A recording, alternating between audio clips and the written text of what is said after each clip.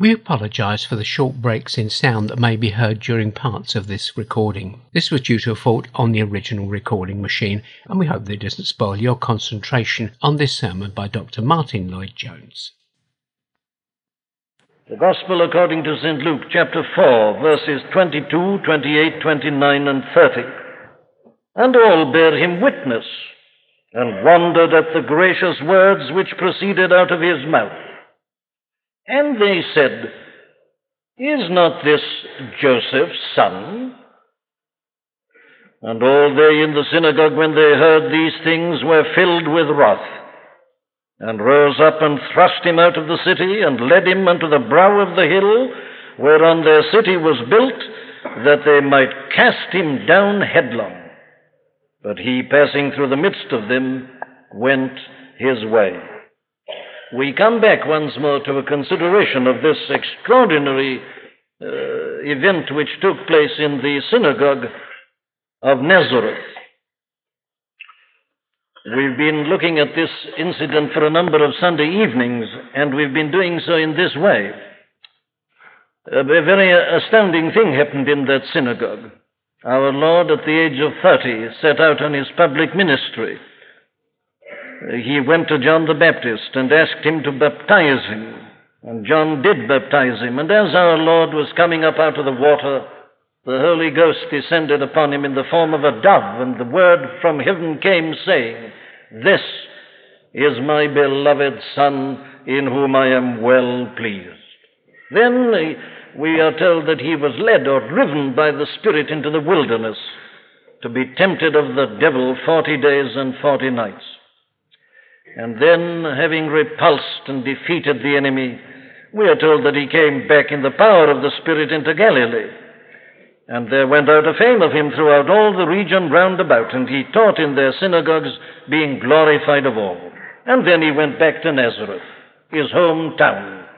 And as his custom was, on the Sabbath day, he went into the synagogue and stood up for to read. And there was delivered unto him the book of the prophet Isaiah. And when he had opened the book, he found the place where it was written, that's to say, chapter 61 of Isaiah's prophecy, The Spirit of the Lord is upon me, because he hath anointed me to preach the gospel to the poor. He hath sent me to heal the brokenhearted, to preach deliverance to the captives, and recovering of sight to the blind, to set at liberty them that are bruised, to preach the acceptable year of the Lord. And he closed the book, and he gave it again to the minister, sat down. And the eyes of all them that were in the synagogue were fastened on him. And he began to say unto them, This day, this scripture is fulfilled in your ears. And then follows the 22nd verse. And all bear him witness, and wondered at the gracious words that proceeded out of his mouth. But then they began to say, Is not this Joseph's son? Jesus, who's always been here with us, the carpenter. And he said unto them, Ye will surely say unto me this proverb, Physician, heal thyself. Whatsoever we have heard done in Capernaum, do also here in thy country. And he said, Verily I say unto you, no prophet is accepted in his own country. But I tell you of a truth, many widows were in Israel in the days of Elias, when the heaven was shut up for 3 years and 6 months, when great famine was throughout all the land, but unto none of them was Elias sent, save unto Sarepta, a city of Sidon, unto a woman that was a widow. And many lepers were in Israel in the time of Eliseus the prophet, and none of them was cleansed, saving Naaman the Syrian. And they all in the synagogue, when they heard these things, were filled with wrath, and rose up and thrust him out of the city, and led him unto the brow of the hill whereon their city was built, that they might cast him down headlong. But he, passing through the midst of them, went his way and came down to Capernaum, a city of Galilee, and taught them on the Sabbath days. And they were astonished at his doctrine, for his word was with power. Now, there's our background, there's our setting.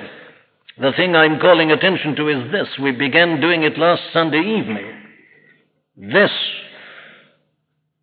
is surely a most amazing and extraordinary thing, that the people of Nazareth gathered together in that synagogue should have behaved like this to one who had just told them that he had come to preach the acceptable year of the Lord. He's come to give and to bring the most glorious blessings that men can ever imagine. And yet here they are thrusting him out of the city, trying to murder him in wrath and fury. Oh, I'm calling attention to it because you see there at the very outset of our Lord's ministry, the key seems to have been set for the whole of his ministry.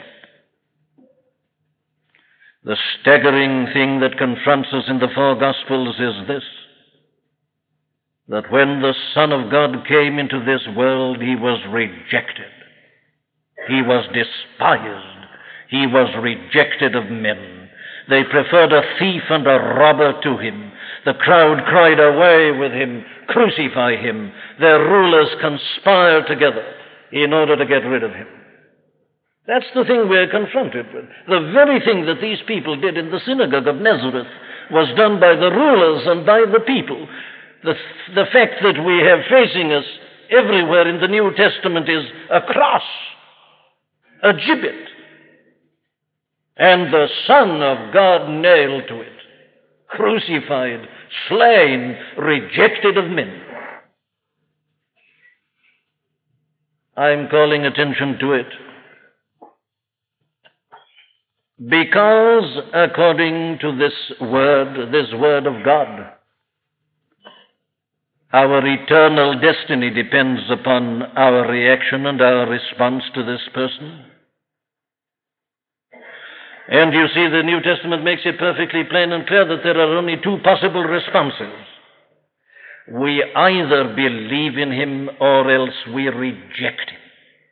There's no neutrality possible. Not to believe in him is to reject him. Not to accept him and to deny yourself and take up your cross and to go after him means that you are definitely against him. He himself said so. It's the whole message of the New Testament. And according to this book, we've already considered it. If we don't realize before we die that this is the acceptable year of the Lord, there is nothing awaiting us but the day of vengeance of our God, final judgment and everlasting perdition. So you see, this is the most momentous thing that a company of people such as ourselves this evening can ever consider. Now, here we've got, I say, the essence of the New Testament teaching with regard to this matter. Here are people who rejected him. He never went back there again. They had their opportunity. They never had it again. So, because of the momentous character of this question, because of the dread possibilities that are confronting us, surely the most important thing for us to do is to discover, if we can, what was it that made those people of Nazareth behave in that way? What was it that produced this sudden change in them? Because you notice that at first they bear him witness and wondered at the gracious words that proceeded out of his mouth. As I showed last Sunday evening, they were attracted by him. Their eyes were all fastened on him. They were hanging on his lips. What's he going to say? They said, isn't it marvelous? They saw something strange about him. And his gracious words, his wonderful exposition, his application of Isaiah's prophecy to himself. At first, they liked it, but in a moment everything changes. And they begin to have their second thoughts, and they say, isn't this Joseph's son? And then you remember how he replied to that. And that filled them with wrath, and they tried to destroy him. Well, now the question is, I ask, what is it that makes people do that? What is it that accounts for the fact that there's anybody in the world tonight who isn't a Christian? With the world in its present predicament, in its appalling condition, why is it that men and women won't turn to this? They've tried everything else. They've listened to all their prophets and philosophers and teachers, and nobody seems able to help. And the world is becoming increasingly a morass. And here is a way offered that will give deliverance. And yet men and women reject it and him with scorn and take to everything else. Why is it? That's the great question of the ages. What's the matter? Oh, I emphasize the tragedy of it. Because the tragedy is this. The one they tried to throw down from the brow of that hill was the Son of God. And they were rejecting all these blessings that he said he'd come to give. They were rejecting salvation. If he'd come to damn and to blast and to destroy, we can understand their antagonism, but he has come to bless. Never were more gracious words uttered than these, and yet they say away with him. What is this? Well, I suggested it was what the Bible calls unbelief. That's the trouble. Unbelief. And my point last Sunday was that unbelief is not a matter of intellect, it's a matter of state or condition. I showed you from this record that unbelief is a state and an attitude of soul imposed upon us by the devil, which manifests a terrible power. It can grip us and control us. It leads to passion. It produces prejudice and hatred and wrath. And it works upon our pride and through our pride. That was the trouble with these people. But there it was in general. And I said that this evening, God willing, we'd come on to deal with it in particular, and now I'm proceeding to do so. This state of unbelief manifests itself in certain ways. Oh, I do trust that everybody's clear about that first proposition, that it is a state or a condition. There is no such thing as a man in absolute detachment applying his mind to the gospel. It's impossible. Our minds are not detached. A man is not some kind of reasoning machine or animal sitting in a vacuum. No, no. A man's mind is governed by the whole man, his entire personality. That's why we all have prejudices. There is no such thing as a detached, objective attitude.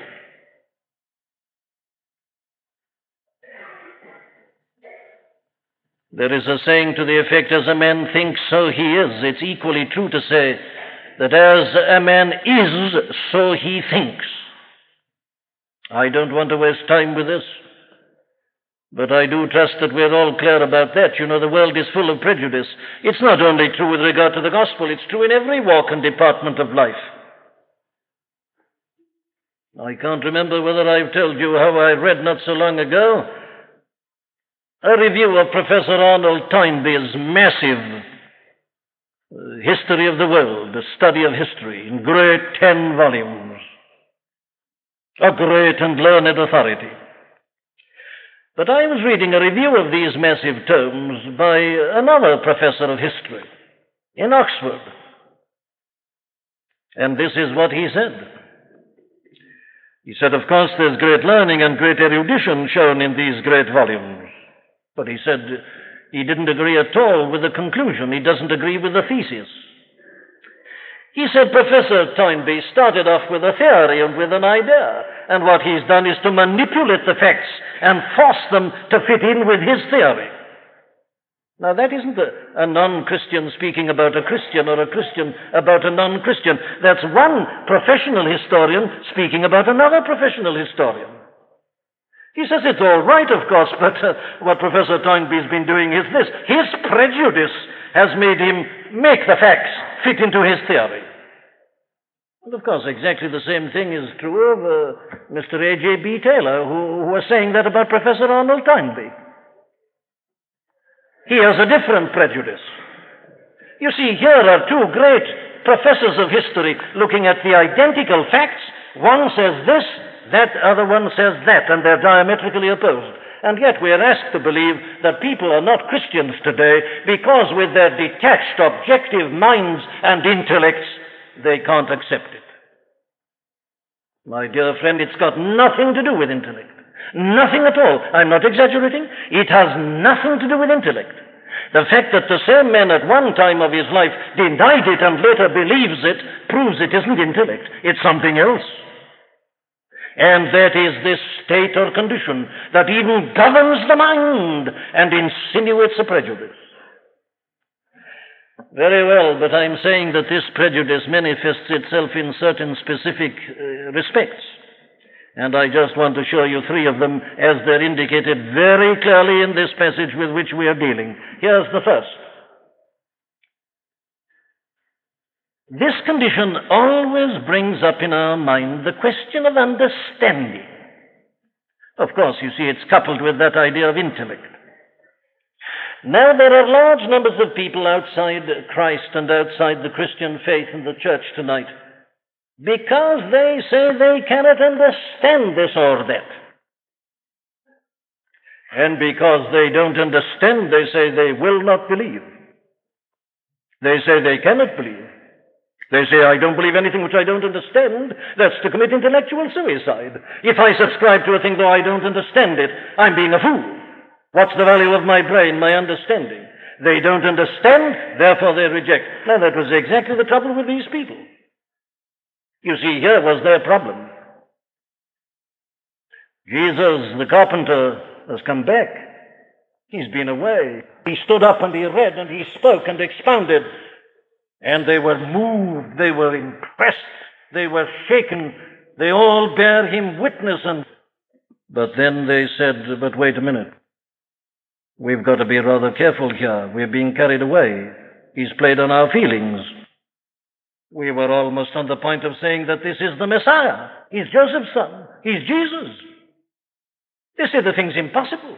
When we first looked at him and when we heard him, we said this must be the long-expected Messiah. But of course it can't be. How can this one person be at one and the same time the carpenter, the son of Joseph, and the Messiah? Impossible.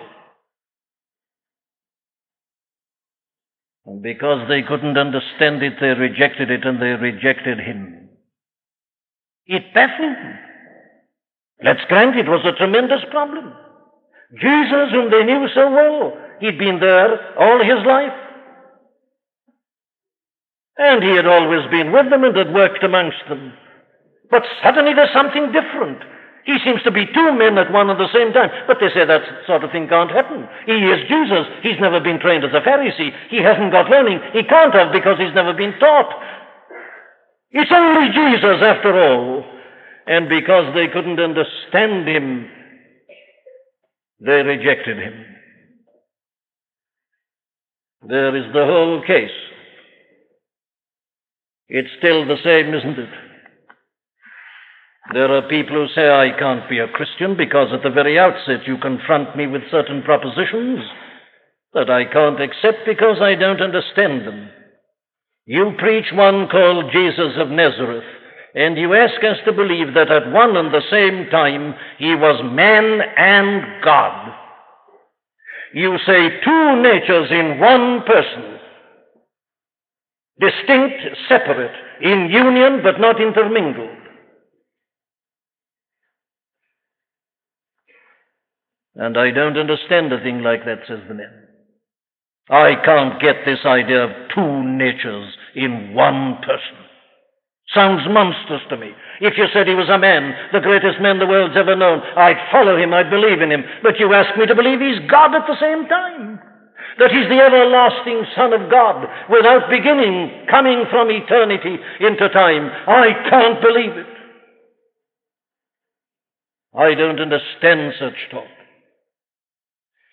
And then they say you talk to us about miracles.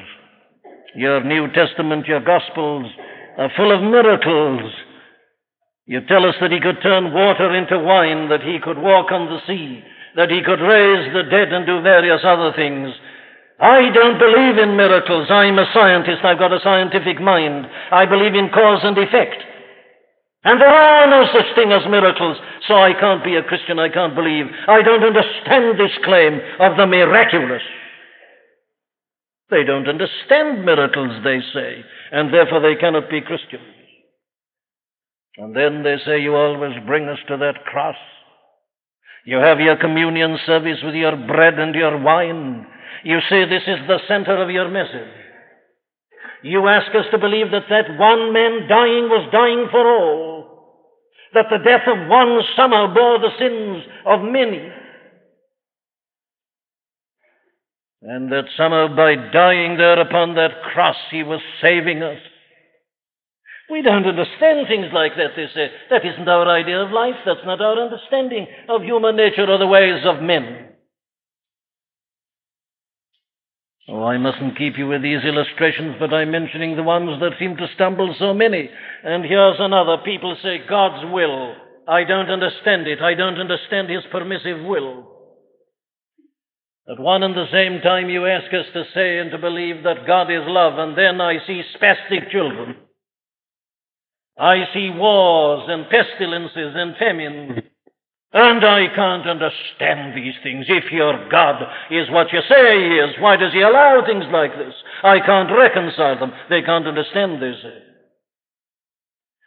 And many are stumbled even by the question of prayer. They say, if God knows everything, what's the point of praying? What's the value of it? Now, if you want a technical term, what they say is this: there are these antinomies, these things which appear to be utter opposites, and yet you Christians, they say, you blend them, you make them one. You ask us to take them both together. The antinomies of the Christian faith. And men reject Him still as they rejected Him in the synagogue of Nazareth, because they don't understand. Messiah and Joseph, son, impossible. What's the answer? Well, the answer, my friends, could be a very long one. I'm only going to give you some heading. Here is one. It's a very general argument.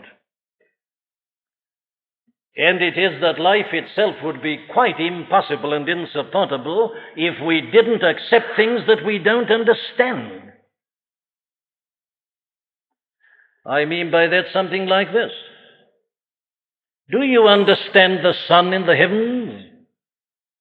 Do you know all about it? Do you understand its working? The world is full of mystery. The whole universe is mysterious. Sir James Jeans writes his book, The Mysterious Universe. Well, if you insist upon understanding exactly and in detail before you're prepared to use anything or to have any benefits from it, I say, and I'm not trying to be funny, if you press that argument to its logic in a world like this, you ought to commit suicide. Because you don't understand your universe, and yet you go on living in it. But wait a minute, there's something much more important than that. Isn't it obvious from the very beginning that this cannot be a matter of understanding primarily? I'll tell you why I say that. If to be a Christian is primarily a matter of understanding, well, then it is grossly unfair. It's unfair for this reason. There are some people who are very clever. They're born with great brains, and they can take in knowledge. They can mop it up. There are others who can't, and they haven't got the time. They're perhaps working at home with a house full of children and a husband to look after, and the washing and the cooking and all the rest of it. If they're to understand to be saved, well, I say they're lost, they're hopeless. If it were a matter of understanding, foreign mission work would be utterly monstrous and ridiculous. But thank God it isn't a matter of understanding. It isn't understanding that saves. It isn't my understanding of these great mysteries that saves me. It's my believing them, accepting them, and yielding myself to them. Oh, well, let me put it then like this.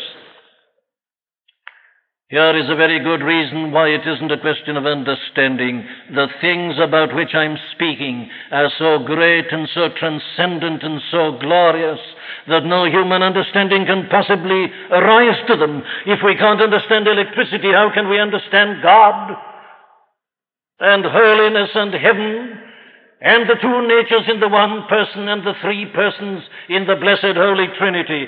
Oh, the Apostle Paul, with his gigantic brain, comes to us and he says, great is the mystery of godliness. He knew more about it than anybody else, but he didn't understand it. He bows before it, the mystery of it all. God was manifest in the flesh. Who can understand a thing like that? It isn't to be understood. It's too great, it's too glorious, it's too transcendent. Yes, and especially when you add this final point to it all, that our natures are sinful, and all our faculties are sinful. Our minds are sinful. You see, we saw that last Sunday evening with this prejudice, this blindness. All seems yellow to the jaundiced eye. He can't help himself, poor fellow. Everything isn't yellow, but he says it is. Why? Well, the jaundice is in his eye. Everything's colored. We're all like that. We're all tarnished by sin. Our very minds are not functioning as they should be. And yet with our sinful minds, we say, if I don't understand God, I won't believe Him. Lunatic. Monster of iniquity. Fool, that's our art. It is the fool that ever says in his heart, there is no God, simply because he doesn't understand. But look at the tragedy of it all as you see it depicted in these people in the synagogue of Nazareth. Because they don't understand the mystery of Jesus and Christ, man and God, the two natures in the one person, because they can't understand it, they try to murder him and to get rid of him. Was there ever greater folly? Was there ever a greater tragedy? My dear friend, just think for a moment, think reasonably and rationally, and see that you're doomed to failure at the very beginning. You'll never understand God, even if you go to heaven and gaze upon Him to all eternity. He is the absolute and the eternal, the all and in all. But come, let me say a word about the second matter. These people were not only stumbled by the fact that they couldn't understand, they were obviously also stumbled at our Lord's actions. You see, He reads their minds. When they said, is not this Joseph's son? You remember what He said. This is what He said to them. You will surely say unto me this proverb, Physician, heal thyself. Whatsoever we have heard done in Capernaum, do also here in this thy country. What's it mean? It means this. They had heard that He had been working great miracles in Capernaum, but He hadn't done so at Nazareth. And they felt that He ought to have done so. He isn't doing what they thought He ought to be doing. They had heard about all this, so they were expecting miracles, expecting signs, and He didn't give them. And hence their annoyance and their final wrath. This was always a source of trouble, wasn't it? Did you notice what we read together out of the 7th chapter of John's Gospel? His own brethren couldn't understand Him at this point. They said, look here, we don't understand you, Jesus. You say that you've come to manifest yourself, and yet you're hiding yourself. They said, don't you know that this great Feast of Tabernacles is starting at Jerusalem? Why don't you go up there? If you've come to do what you say you've come to do, why not go up and declare yourself? What are you staying here for? We are going up. Why don't you go up? Even His own brethren felt He wasn't doing what He ought to be doing. They didn't believe in Him. It was the trouble with the whole nation of the Jews. He didn't seem to be doing what they thought the Messiah ought to do.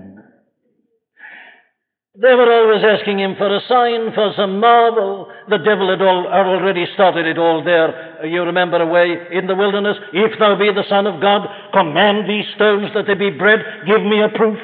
Let me take you to the pinnacle of the temple in Jerusalem and throw you down, and God's angels will save you. You'll give a proof by doing that. Give a sign, and so on.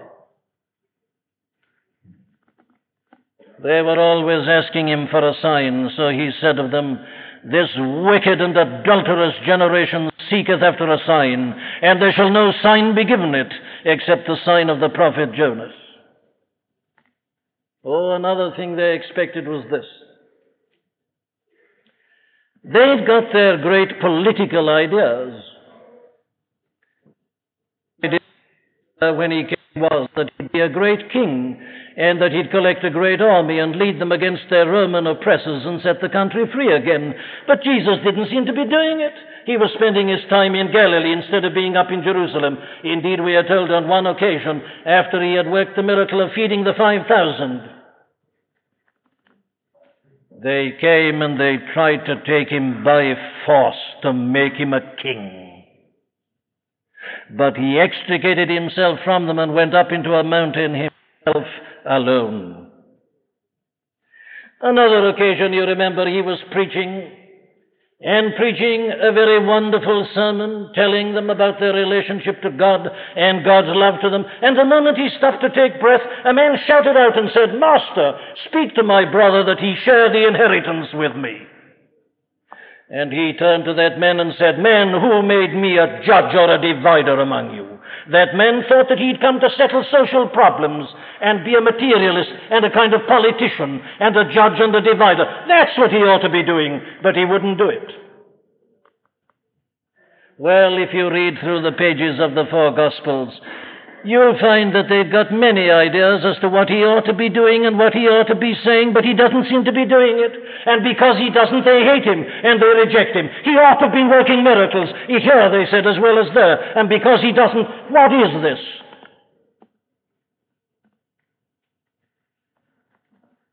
It's still the cause of trouble. I can't be a Christian, says someone, because if your message is right and your Jesus is what you claim him to be, why hasn't he abolished war? Why hasn't he produced universal peace? Your gospel has been preached for nearly 2,000 years, and it doesn't seem to be touching this problem at all. You're always preaching about personal salvation and sin and redemption and heaven and hell. Why aren't you doing something about the present position? They want Christ to give them some sort of international peace. They think the business of Christ and of Christianity is to deal with political situations and matters, that he is to speak on industrial problems and produce better relationships. They say your gospel doesn't seem to be doing anything. There are the problems. Why not tackle them? He doesn't seem to. It's still the same trouble, you see. But he doesn't do that kind of thing. When he was here on earth, he spent his time preaching to poor people. He spent a great deal of his time away up in Galilee. There he spoke to them and taught them and sat with publicans and sinners. He didn't set himself up as king. He didn't start a political agitation. He didn't start a political movement. He did none of these things. He seemed to be hiding himself always, and everybody remonstrated with him and were trying to push him to do something else, and he wouldn't. He healed the sick. He gave comfort to those who were afflicted. And then finally, instead of defying his enemies in apparent weakness and utter helplessness, he suffered himself to be arrested and tried and condemned and treated ignominiously and spurned and spat upon and nailed to a tree, and in utter weakness he died. And they stood looking at him and said, he saved others, himself he cannot save. What's the value of all this preaching and all this talk? He isn't doing what he ought to be doing. If thou be the Son of God, save thyself, come down from that cross. But he didn't do it. So they said, he claimed to be the Son of God and the Savior of the world. Monstrous and utterly ridiculous. That has always been the stumbling block, hasn't it? That has always been the offense. Men think they know what Christ ought to be doing, and he isn't doing it. He's doing something else. They say your blood and your death and your sin. I'm not interested. I'm a practical man of affairs. I want to know what about peace and war and all these other matters.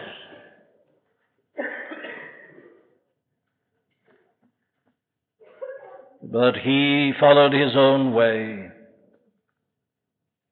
Miracles in Capernaum, not in Nazareth. He's got a plan. He's set a course. He follows it. He sets his face steadfastly to go to Jerusalem. His own disciples try to plead with him not to go. He said, I must.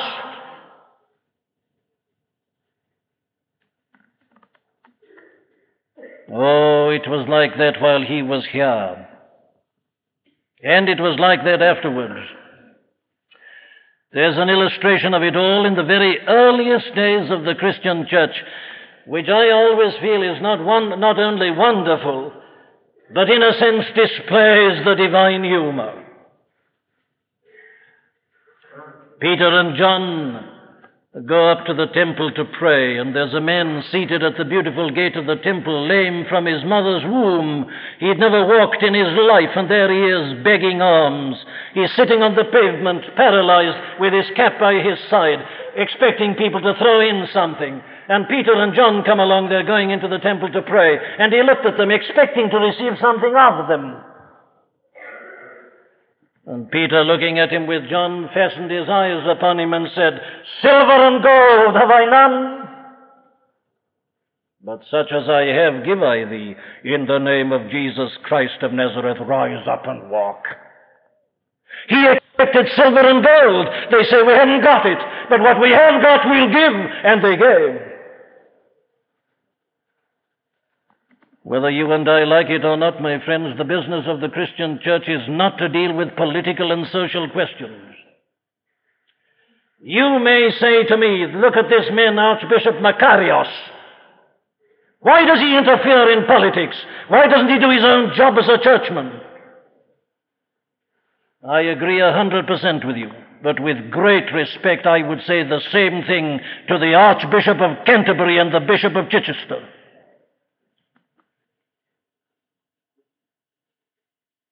I am not called to preach politics and social conditions.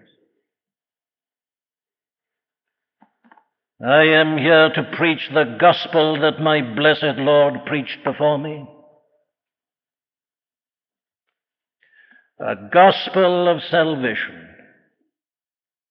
A gospel to the individual. You see, when you've settled the problem of Cyprus, you will still be a sinner. How easy to get excited about Cyprus. How offensive to have to face yourself in the life. How easy to wax eloquent about the sanctity of contracts between nations or groups of nations. But how offensive to be asked to face your own marriage vows and your own personal purity and chastity. But that is what this gospel is about. I don't understand these great international questions. I'm not commissioned to deal with them. The Lord Jesus Christ came into the world, he tells us, to save sinners. The Son of Man is come to seek and to save that which is lost.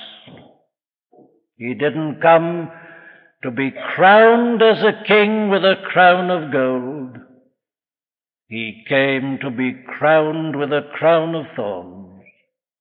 He came to die. He came to taste death for every man. He said, the Son of Man is not come to be ministered unto, but to minister, and to give his life a ransom for many. He came deliberately to die, because it was only by dying for men and their sins he could save their souls and reconcile them to God. These people were stumbled at that. Men and women are still stumbled at it. And that brings me to my last point, which I just mentioned. These people in the synagogue of Nazareth objected also to the idea of grace.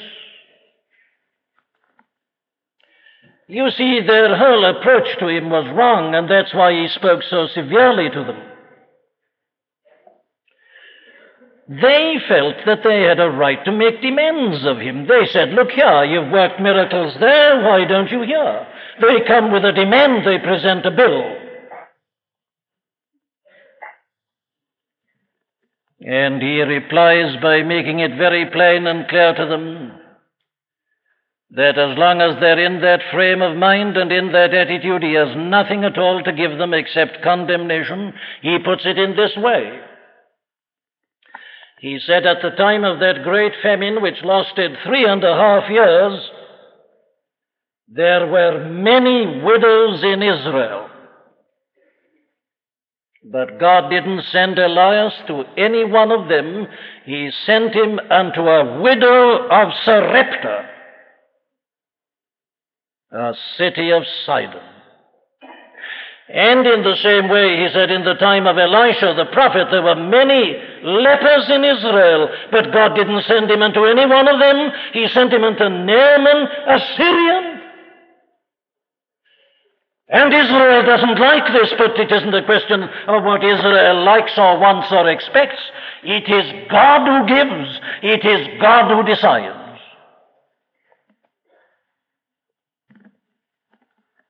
And by speaking as he did there at that point, our Lord is making that abundantly clear. Look here, he said to his fellow townsmen of Nazareth, if you are making demands and saying, we have a right to this, I have nothing. Didn't you hear me when I said just now, he seems to say, that I have come to preach the gospel to the poor? If you think you've got any claim upon God and his love tonight, you'll never know his grace. We are all sinners and we have no rights in the presence of God. We can't demand anything. We can't present any bill. That you come to him and say, nothing in my hands I bring. Simply to thy cross I cling. Naked come to thee for dress. Helpless, look to thee for grace. Foul I to the fountain fly. Wash me, Savior, or I die. If you come to Christ standing on your feet and presenting demands, you'll get nothing but what these people had in Nazareth. He'll rebuff you. He'll reject you. He'll condemn you.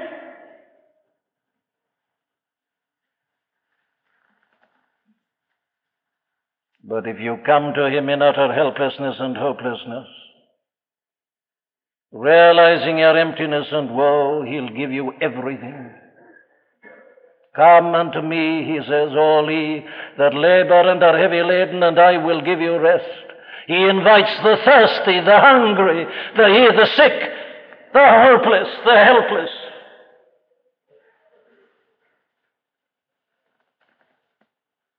If you come, I say again, standing erect in terms of demands and rights, you'll get nothing.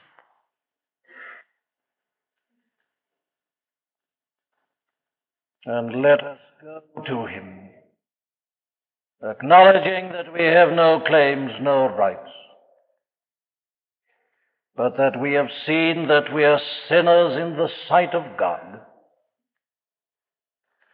Let us emulate the example of the publican who went up into the temple to pray, and who was so conscious of his misery and his wretchedness, he couldn't even lift up his face to heaven, but simply cried, saying, God, have mercy upon me, a sinner.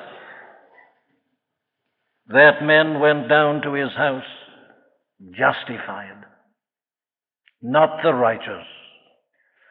Sinners Jesus came to save. Do you remember our Lord's parable of the workers in the vineyard? Where the employer went out early in the day, he saw some men standing idle. He said, go and work in my vineyard, and I'll give you a penny for it. Off they went. Hours later he went out again and saw another group, sent them in the same way and on the same terms. He went out at the 11th hour, and there were still some men standing idle. And he said, why don't you go and work?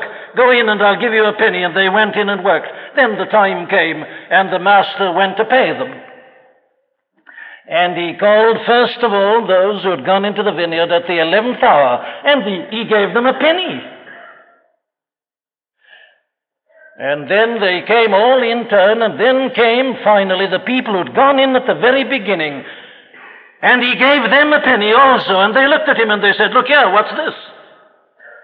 You gave a penny to the people who only worked for an hour, and are you only giving a penny to us who have borne the heat and the burden of the day? This is scandalous, they said. Look here, we must have more. 5 or 6 times what you've given them, even 10 times. And our Lord had to tell them the same thing.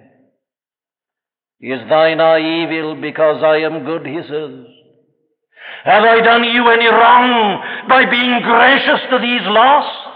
Can't I do as I like with my own? That's grace. Did you know this, my friend, that if God were not a God of grace, every one of us would be damned. There'd be no hope for any, for we have all sinned and come short of the glory of God. We've no right to ask anything. You've insulted God. You've ignored him. You've put your will before him. You've turned your back upon him. He's told you in your conscience not to do something. You've done it deliberately. That's how you've treated him. And you haven't thanked him for your blessings. And yet you think you've got a claim upon him. It is of God's mercy only that we are not all consumed. God can do as he likes with his own, and he will. His son worked miracles in Capernaum, not in Nazareth. Do you know why he didn't work miracles in Nazareth? I'll tell you. He knew the people. He knew their attitude. And he knew that unless that was broken down, there was no hope for them. If he'd worked miracles, they'd have stood on, admiring and expressing their criticisms. He knew the trouble. He had to break them down. And we all must be broken down. There is only one key, if I may so put it, that opens the heart of the Lord Jesus Christ. It is the key of repentance, the key of the acknowledgement of sin, the key that makes a man say, I have nothing, have mercy upon me. That he finds irresistible. And he always responds and showers down of the riches of his grace. Oh, may God open our eyes to the tragedy of rejecting him because we don't understand him and what he does, because he doesn't do what we think he ought to do, and because he asks us to come to him as suppliants on bended knee, realizing our desperate need. Amen.